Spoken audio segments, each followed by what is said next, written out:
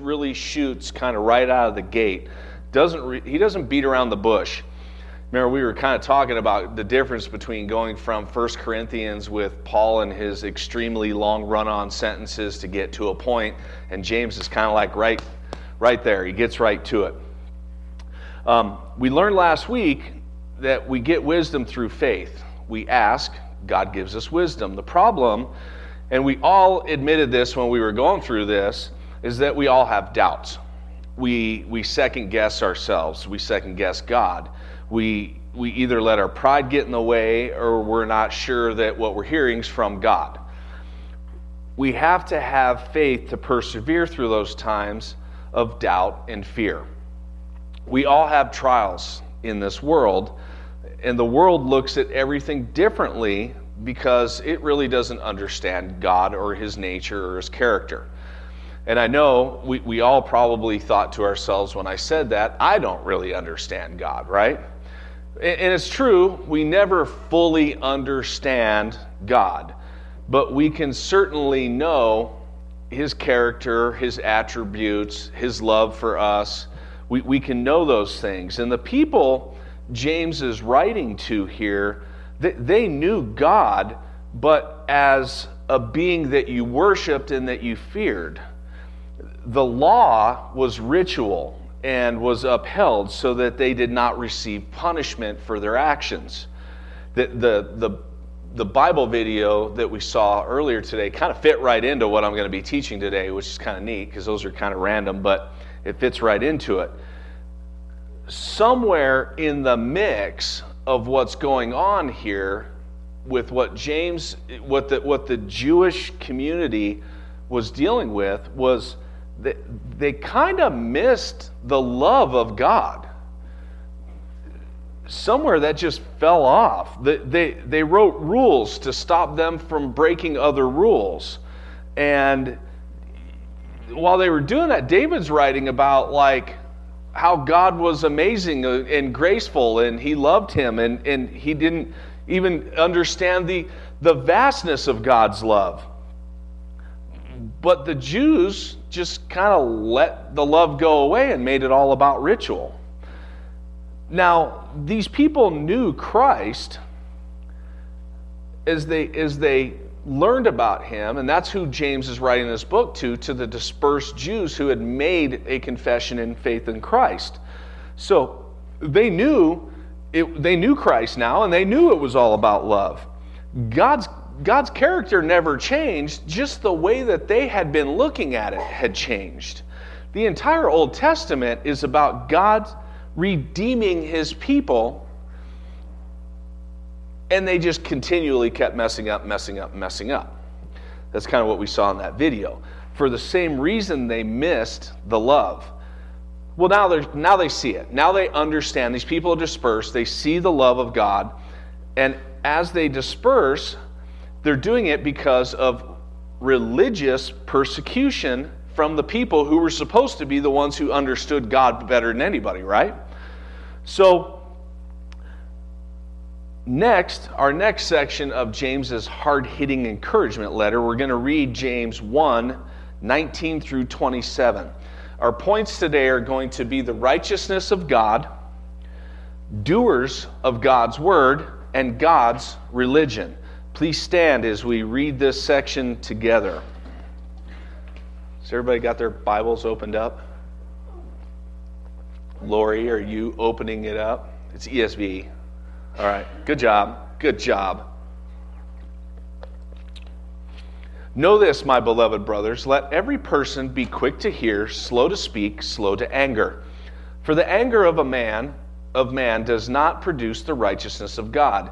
Therefore put away all filthiness and rampant wickedness, and receive with meekness the implanted word, which is able to save your souls. But be doers of the word, and not hearers only, deceiving yourselves. For if anyone is a hearer of the word and not a doer, he is like a man who looks intently at his natural face in the mirror. For he looks at himself and goes away, and at once forgets what he was like. But the one who looks into the perfect law, the law of liberty, and perseveres, being no hearer who forgets, but a doer who acts, he will be blessed in his doing. If anyone thinks he is religious, but does not bridle his tongue, but deceives his heart, this person's religion is worthless. Religion that is pure and undefiled before God the Father is this: to visit orphans and widows in their affliction, and to keep oneself unstained from the world. You may be seated. So we hear the word religion, and what's the first thing that pops into your head? It's normally a set of rules that you must obey, or it's certain ways that you have to act, certain ways that you have to dress, or maybe it's a whole lot of rituals. Any of you guys that have ever been in a Catholic church, it's sit down, stand up, rah, rah, rah. That's not how they do it, but it's sit down. I mean, it's all of these things that it's kind of the rituals and the liturgy, or the practices during service that people consider religion, okay? There could be thoughts of legalism. There could be thoughts of judgment by an old church or the people who were in it. What we need to do is be Bereans and discern if what we're seeing in all of this mess that we call Christianity today, is it from man or is it from God? We see a lot of times where we put our own spin on God's original intent. Call it whatever, and we tell people to follow that, right? Is that from God, though? Our first point is the righteousness of God. Verses 19 through 21 cover this, and James explains that in order to hear, we have to be quick to hear and slow to speak. And I'm going to fess up right now. Most of you guys know this of me. This is a difficult issue for me. It's been a difficult issue my entire life. Most of you know that my favorite saying in everything is, I don't have time for that. So sometimes when somebody is talking to me, and I'm confessing this to all of you right now because I do it and I know I do it. Sometimes when somebody's talking to me, I already know where they're going with the conversation, so I'll interrupt them and answer their question. Right? Wow. My wife just said that out loud. And it's not that I don't want to hear what you're saying, it's that I want the Reader's Digest version. Get to the point. Wife? Condensed. Just get to it. Now, some of you also know that if I have time to talk, I don't shut up. I'll sit there like a teenage girl and just go on forever. Because I'm also very relational. My point is that I have a lot of growing to do because I should be slow to speak. We all have growing to do in this area. That's why God put it in the Bible.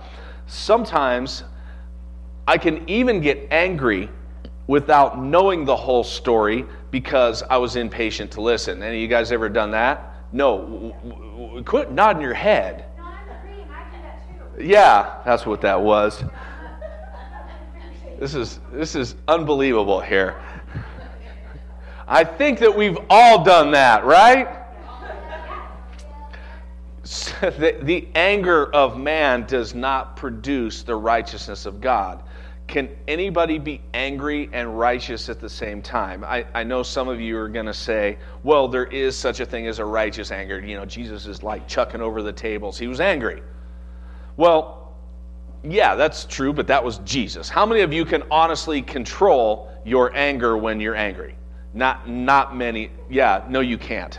Not many of us. And how well do we represent God when we lose our cool? Not very well at all. The anger of man does not produce the righteousness of God, but why?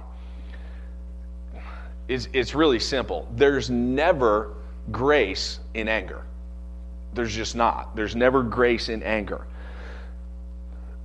But we rarely give grace anyway. Are we righteous enough to judge somebody? Think about that question. Let's face it. We get angry for almost always the wrong reasons. We get easily offended, or we feel like we've been disrespected. Someone may have said something that really hurt, but do we really know what's in that person's heart? We judge them. We judge their thoughts, not through grace, but we typically do it through anger. We misrepresent the righteousness of God because we aren't at a point that we typically are willing to give grace to somebody. And I'm thankful that He does not treat me the way that I treat others. Amen? Our perspective needs to change. We need to see things through His eyes. Quit beating everybody up because they're not as perfect as you. And I admit it, I do it. So God is righteous, we are not. Isaiah 64:6 talks about how our righteous deeds are like filthy rags. We, in our own pride, look down at those around us because we think they need so much help or they need fixing. Let me let you in on a little secret, guys. They're looking at you the same way. Oh, I can't believe that guy just did that. Oh, I can't believe that just happened. So, our righteousness is based on our pride that we inflict on others, and that's not how God wants us behaving. Take that big fat log out of your eye so that you can help a brother. Grace and love. Grace and love. There's actually a lot of legalism in the church, especially of fellow Christians. More grace, more love. We are on different paths. We're all in different places in our walk. And righteousness is knowing that we need grace and love on that journey. Our text says that we need to put away the filthiness. We need to change our hearts to the point that we aren't ruled by our flesh and pride. And we, with meekness, we receive God's word. Only then are we able to hear and listen what God's truly saying to us. We can't know the answers before we know them. It's just not possible. I'm still amazed at how God reveals things to me in Scripture as I read through it. We were talking the other night. I was talking with somebody. It was Miss Jamie I was talking to about my kind of path to standing up here where I am right now. And there was a lot of... I knew when I was 13 I would be a pastor. I knew that. And I did a lot of things that would not lead people to think that, but I knew it when I was 13. I was not 5 years ago, 6 years ago, I was not ready to be here. God just kept kind of working me and molding me and changing me and revealing things to me, and I just kept seeing things differently. We're all at different positions in that walk. We all are. And we can't judge other people based on where we're at because they're in a different place. It's just the reality of it. How many of you guys read Scripture, it's something that you've read before and you go, oh, I never saw that? Yeah. We do that because when you read it the first time, you weren't ready to see what God had for you this time. That's just how that works. You're growing in your faith. That's just the reality of it.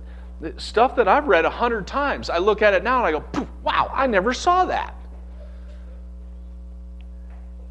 And it really, the whole point was, I just wasn't ready to hear that when I read it the first time. Now I see it more clearly. We have to come humbly before the throne for Him to reveal stuff to us. So that's the first point. The second point is doers of God's word. And you guys know this is kind of a hot button issue with me. When we did the study in the book of Acts, we talked about how too many of us get comfortable just sitting there And, we're all supposed to be the hands and feet. We're all supposed to be the body of Christ. And most of us are just the butts. We're just sitting there doing nothing, right? We talked about this. We get comfortable in our salvation and we just become spectators. We just watch as Christianity happens all around us. Well, I think churches should have like a cross-carrying competition or something to show the effort involved in like doing the actual work of Christ. Think about Jesus for a second. The Son of God, perfect, the Word. How did he spend his free time? Well, he wasn't sitting there watching Oprah or, he wasn't sleeping. When he wasn't sleeping or eating, what was he doing? He was teaching. Like all the time. That's what he did all the time. He was telling people about God. He was telling them about him. We hear about God as Christians today, and we just go like, well, got it. I'm good. Got my stamp my approval. I'm going to heaven. Got nothing else to worry about. Everything's great. So we just sit here for an hour or so and listen to me ramble on, and then we go on with our lives, right? That is Christianity today. But that's not our job. That's not what the Creator of the universe plucked you out of your bondage and sin to do. James says we must be doers of the word. We can't just be hearers only. So what's that mean? Well, what does Jesus tell us to do? We went over this recently because Jesus basically narrowed the 10 Commandments down to 3, right? We're to love the Lord our God, we're to love the neighbor as ourselves, and we're to tell others about him. It's really simple, but again, as we have learned last week, we as people, we can talk ourselves out of anything, can't we? We can do it. God says do it, and our mind comes up with all kinds of reasons why I can't. And we just sit here, listen to me, ramble on week after week after week. I can get boring. I know I can. So I'm not saying that we shouldn't go to church. I'm saying that the church should be a small part of what our walk is.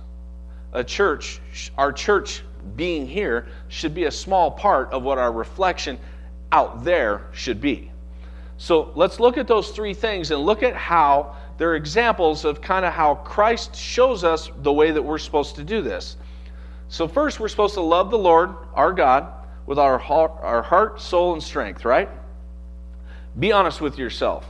How many of you guys think about Jesus, God, anything wholly related outside of 10 o'clock to 11:30 on Sunday morning? Then think to yourself, how much can you love someone you have a relationship with once a week at best? Better question is that all your heart, soul, and strength? Jesus, when he wasn't teaching, he was in constant prayer. Why? Because he was on earth. He was separated from the Father. He needed to pray and commune with him. He wanted to show that example of, here's how you do this. How do you have a relationship with somebody that you don't talk to? And you guys have good friends that you don't ever talk to? It's tough. How do you love somebody that you don't know? You can listen to me talk about how great God's love is, but you don't experience it like that. Have you ever had somebody tell you about a vacation they went on that was so amazing? And here's pictures. Let me show you how great this was, right? And it's like, oh, that's great for you. Thank you. Making me remember that I never get a vacation. But you won't ever know what that vacation's like until you go and do it, right? That's how Christianity is with God. I can tell you all about it, but until you experience it yourself, what I'm saying is just words. It will never make sense to you. We learn about God because we hear His Word. We draw closer to God by being in a relationship with Him. And like any relationship, we would want to know everything that we can about the person we're in a relationship with, right?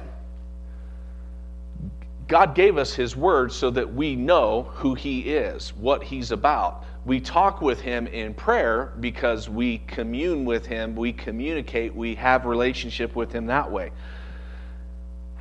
We can learn who He is, what He is, how He is through His Word. We study to find His character on how He loves, how He thinks. Only when we know Him can we truly love Him.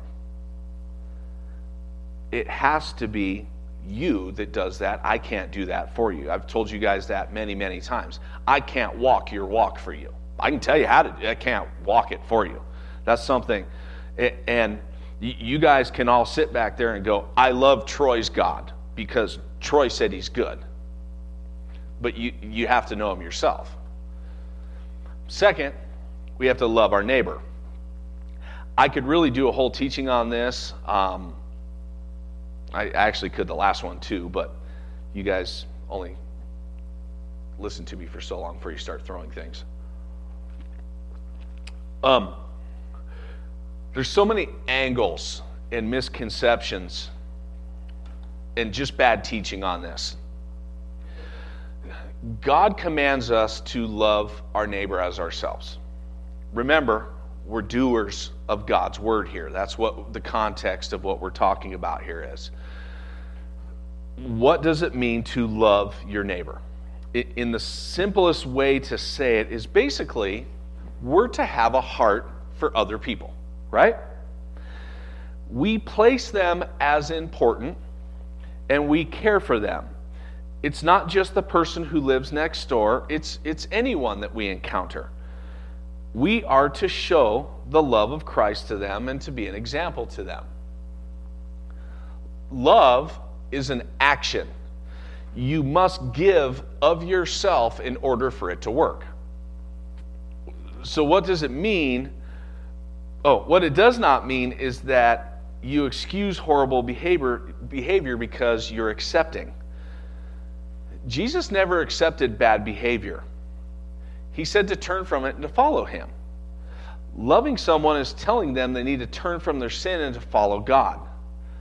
Accepting it is ignoring it, and it's probably one of the most unloving things that we can do because we basically are showing that we compromise truth. And people will say things like, yeah, well, Jesus ate with prostitutes and tax collectors. Yeah, He did. And not one of them stayed in the behavior they were doing. They turned from that. So let me lay this out for you guys in a way that you guys would better understand this. Let's say that you have a friend. Some of you may not, but let's say that you have a friend. And let's say this friend comes out of the bathroom with toilet paper, long roll of it, dragging behind them. Like that picture there. Popular Christian teaching today is that you ignore that and you just love them, right? Jesus said you lovingly tell them about the toilet paper so they can remove it. We keep wanting to avoid the toilet paper, but it's there and it's just dragging around behind these people, right? I want friends who love me enough to tell me, hey, dude, you got toilet paper dragging behind you. I want relationships deep enough so that we can do these minor corrections in love so that we both draw closer to God through that relationship. The reality is we've all had toilet paper dragging behind us in our lives. Every single one of us has gone through things. Every single one of us has had issues. We've all been there. We don't ignore these things when they come up. We deal with them. Avoidance or acceptance of toilet paper just really makes both of us look stupid. Me, because I'm walking around with toilet paper dragging behind me. You, because people look at you and go, hey, man, why didn't you tell the guy he's got toilet paper dragging behind him? What kind of a friend just lets his other friend walk around like that? Thirdly, we tell people about Christ. The gospel is spread by telling people about his love. We have to share the truth. We have to share the whole truth. Look at this Barna study. Can you guys see that at all? Probably not. Wow. Well, there it is. All right. So, let me be your eyes and ears. So, right here, this top part here, this is talking about differences on faith and sharing. All right? These top parts here, that's millennials, Gen X, boomers, and elders. Okay? So, my sisters, never mind. So, over in here says, part of my faith means being a witness about Jesus. All right, so everybody's up in the 95%-ish range. That's pretty good. The best thing that could ever happen to someone is for them to come to know Jesus. Yay! They're all in the 90s again. That's good. Right here, when someone raises questions about faith, I know how to respond. All right, well, we're in the high 80s, right in the mid-90s. That's not bad. I'm gifted at sharing my faith with people. We start dropping way down. Remember, we talked about this a couple weeks ago. God gives all of us the gift of the ability to share the gospel in some way or another. Down here, though, it is wrong to share one's personal beliefs with someone of a different faith in hopes that they will someday come to share your faith. 47, 27, 19, 20. We don't believe that we should tell people who don't believe in Jesus about Jesus. And here, this is the one that really scares me. If someone disagrees with you, it means that they're judging you. 40% of millennials say that. Just because I disagree with you does not mean I'm judging you. I'm trying to help you see something from my point of view. And we don't do that yet. The church today has instilled this version of kind of a Fabio Jesus that never judged anyone, and all he did was love everyone. You got that next slide? There he is, Fabio Jesus. It's like when Wendy and I went, we saw the movie The Son of God. That's what that movie was. It was a Fabio Jesus. It was like, oh, I'm so angry that you threw these tables. You know, it was horrible. The representation that they made of Christ in that was typical of today's church, but it's not Jesus.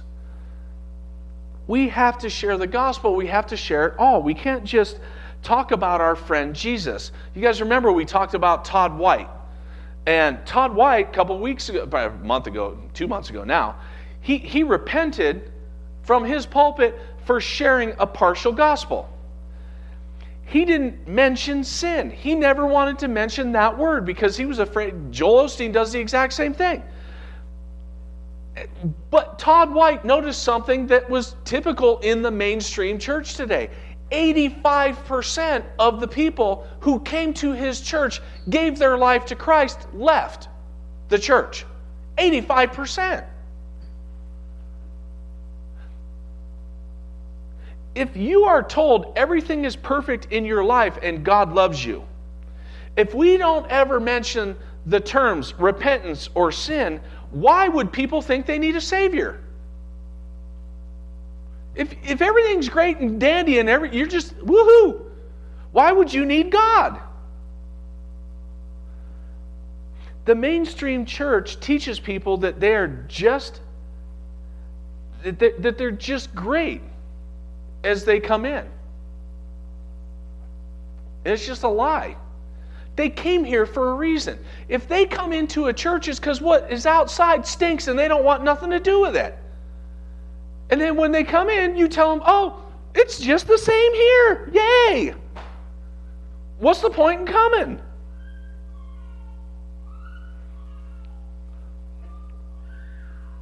They have to recognize that they're sinners in need of a Savior. That's the entire point of the gospel. You come as you are, but you don't leave as you came. The whole gospel message has to be taught. It has to be taught in love and humility, but it has to be taught.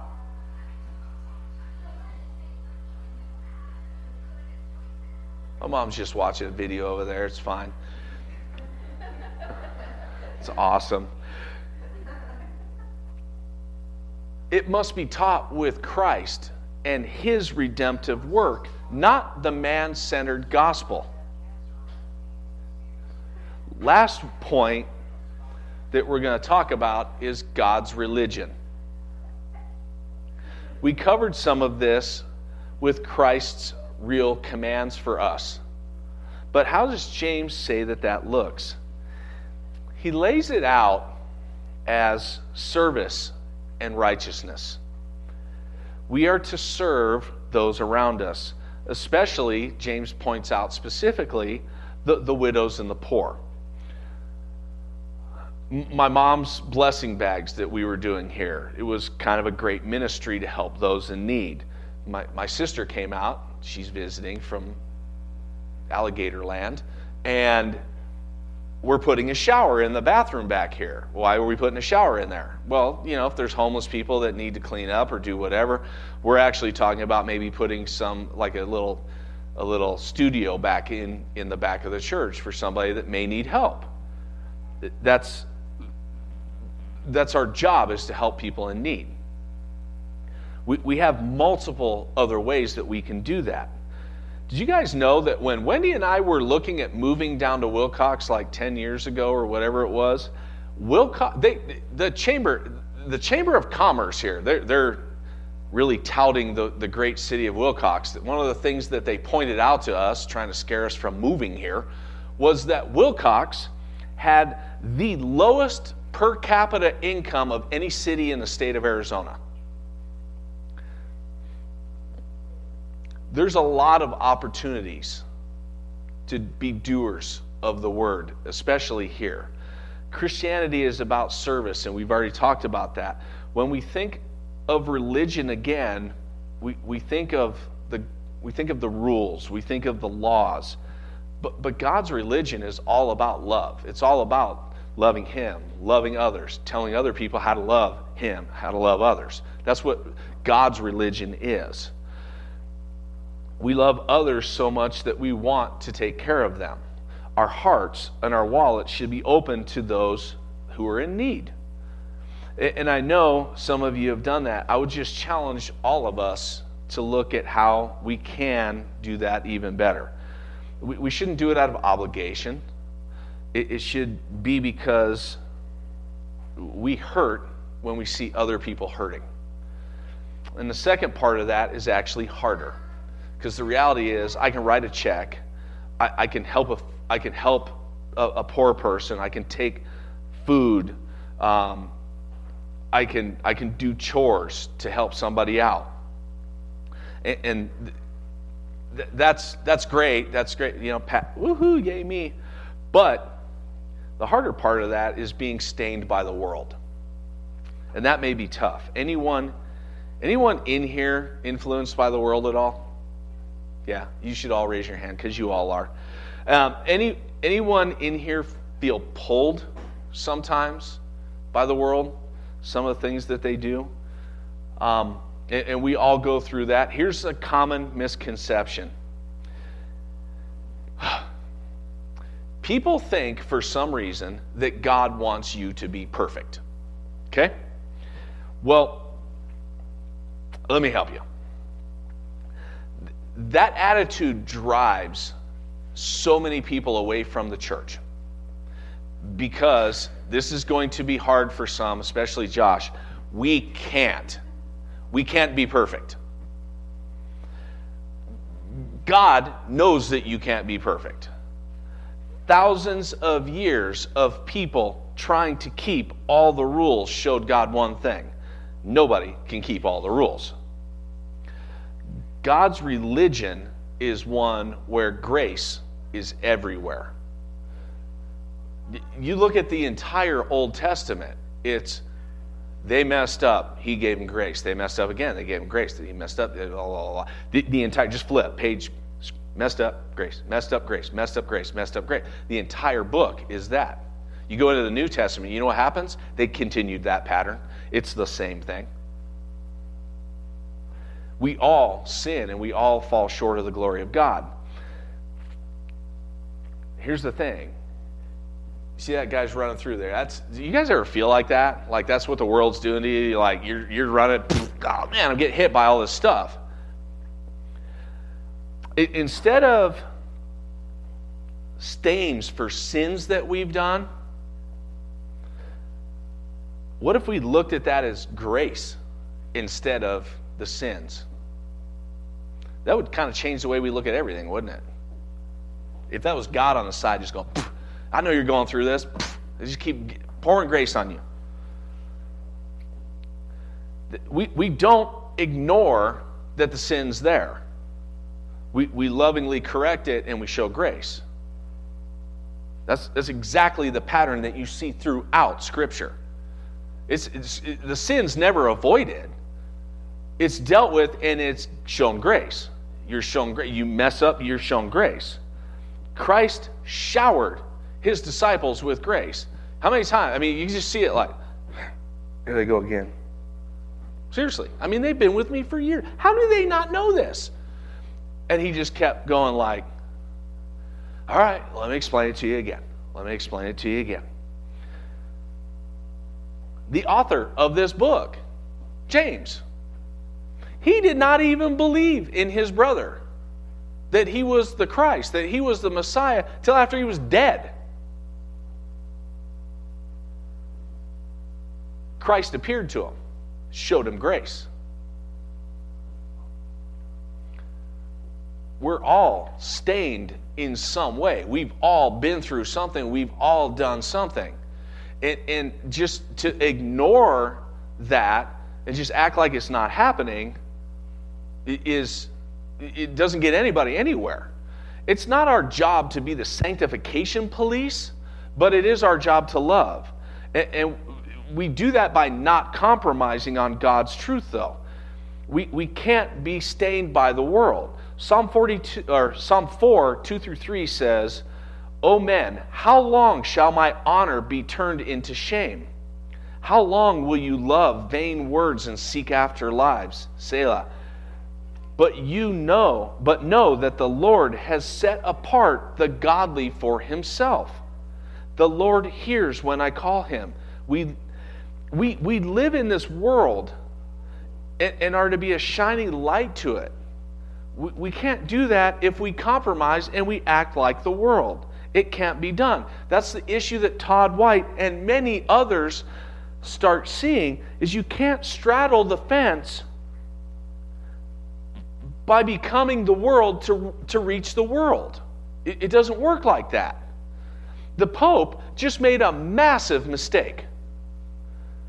And I don't know if any of you guys heard this, but the Pope just said that he believes we should accept homosexual marriage.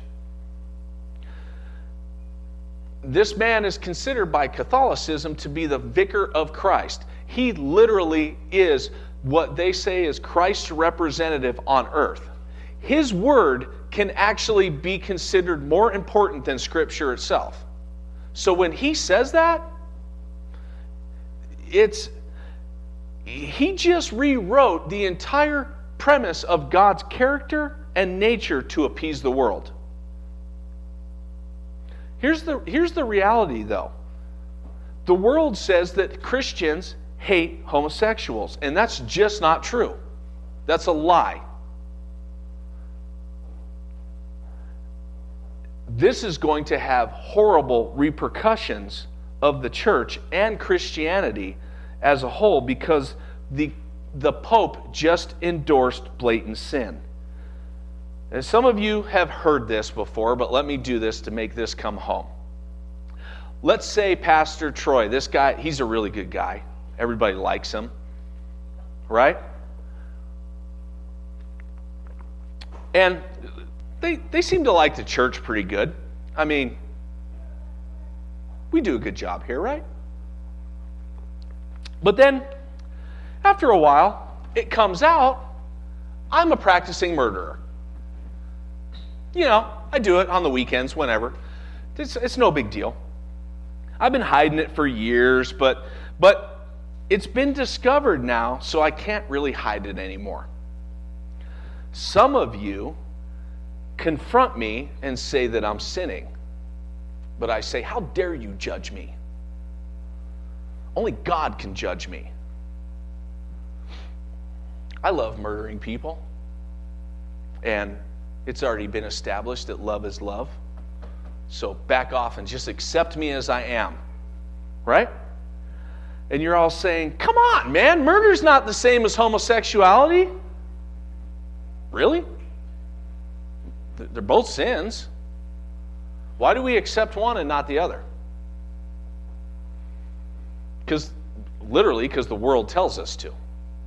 We are basing Christian doctrine on what the world says is acceptable for the church. Do you guys understand that? Catholics have been officially stained by the world in the name of compromise. We love people. We come alongside people. We show them the love of Christ. The Pope's heart has just deceived millions of people. And I've already seen, have you guys seen the memes already? Well, the Pope says it's okay. What's odd is every single one of those memes that I've seen is from people who are not believers. So the world is watching the church compromise itself. What he showed them was not love. He showed them that he's unwilling to stand on God's truth. He just made the entire Catholic Church pointless. Why would the world look to it when it's the exact same as what it is outside? I mean, except for they got cool chants and they go up and down when they're supposed to and stuff. Other than that, it's the same as the outside.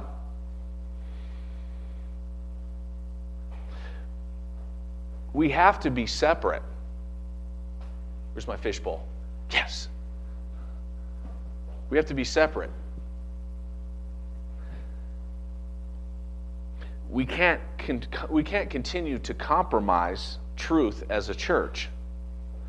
We're already at a point, think about that, we're already at a point where God's church is almost unrecognizable because of compromise. And it seems like a lot of churches have a lot different Bibles than mine, but the one in front of us says that we're to be doers of God's word, not the world's. And we are to teach them the love of Christ. We're not supposed to show them compromise. We're not supposed to change God's word so that it fits them. That's what's happening out there.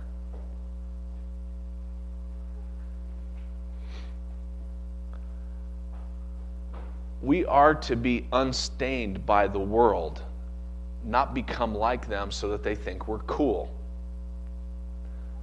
It's not about hate. We don't hate anybody. We love them enough to share the truth with them. God's religion is one full of grace and mercy. And it's also one about truth. We have to embrace it all, or we have nothing but man's religion that we're following. And you know what? Man's religion always leads to destruction. God's religion leads to an eternal relationship with Him. And it's not about being perfect. It's about surrendering your life to Him. We look at today's world, and the world needs more truth than it does compromise, because compromise keeps having us go more and more and more away from God's Word. And you see, we've talked about this, especially in the book of Acts, we talked about this a lot, how the church is falling apart. The church's numbers are falling apart. And there's a simple reason for it. Why go there when it's the same as outside? What's the point? The church is compromised on so much stuff, and when the church does that, it becomes irrelevant. No. I know. I hear you, girl. I understand. Let's stand up. We'll pray.